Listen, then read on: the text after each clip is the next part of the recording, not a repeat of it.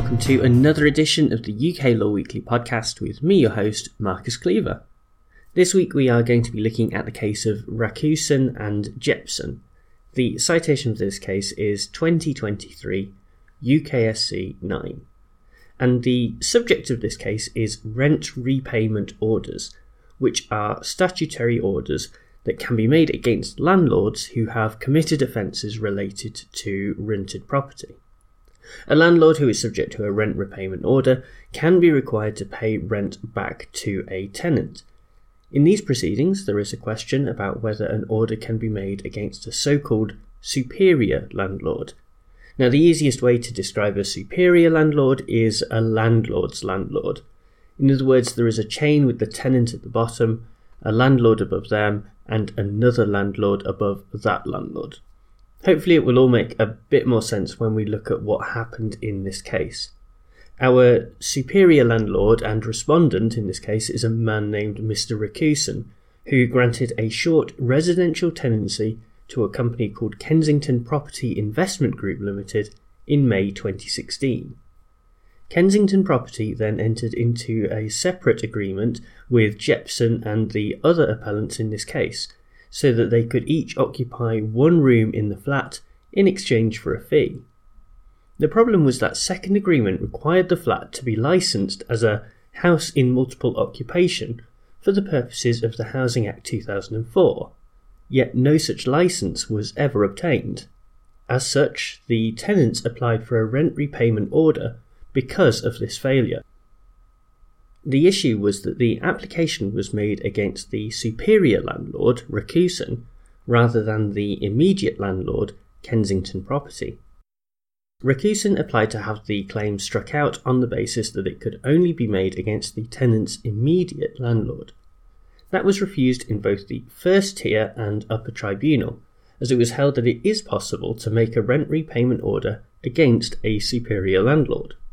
The Court of Appeal then reversed that decision, and so the tenants appealed to the Supreme Court, which is where we pick things up. The main focus for the justices was Section 40, subsection 2 of the Housing and Planning Act 2016. This defines a rent repayment order as, quote, requiring the landlord under a tenancy of housing in England to A. repay an amount of rent paid by a tenant, or B. pay a local housing authority an amount in respect of a relevant award of universal credit paid to any person in respect of rent under the tenancy, end quote. Now, the fact that this definition refers to a landlord under a tenancy and the rent paid by a tenant suggests that an order can only be made in respect of an immediate landlord, as this is the tenancy agreement that generates the rent, which it is alleged should be repaid.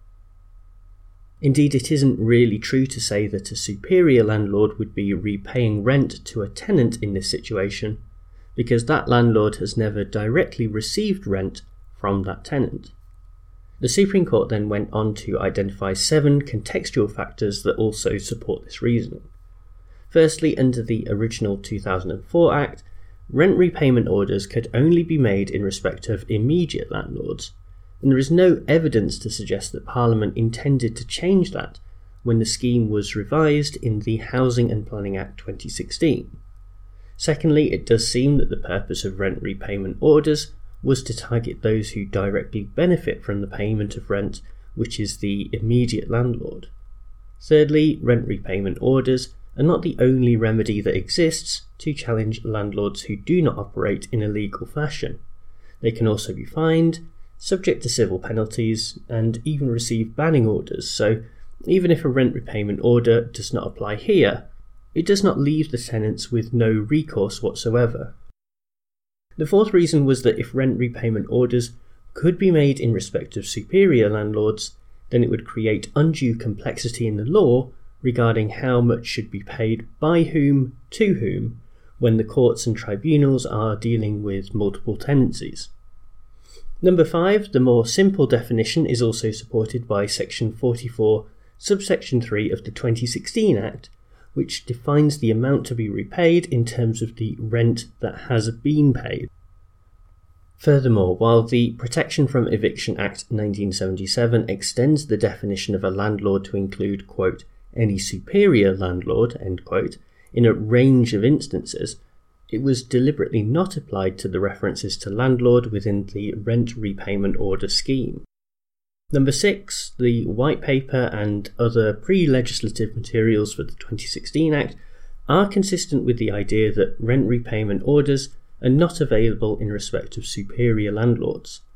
And finally, there is a general principle of interpretation that says when there is doubt as to whether a provision imposes a penalty on someone, it should be read as not imposing a penalty. The justices therefore concluded that rent repayment orders cannot be made against a superior landlord. Overall, I think that this is a pretty easy decision to agree with. After all, the wording of the legislation, alongside the contextual clues, all point in one direction and made the Supreme Court's job pretty easy.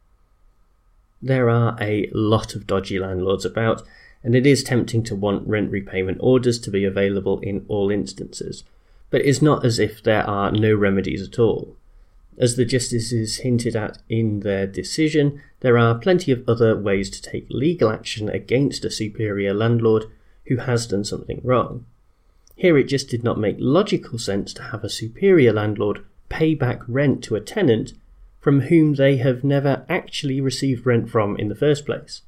Perhaps at some point the law could be developed to expand the scheme and include superior landlords in a way that does make sense, but that will ultimately be for Parliament to decide. Well, thank you very much for tuning into this podcast, and thanks as ever to bensound.com who provide the theme music.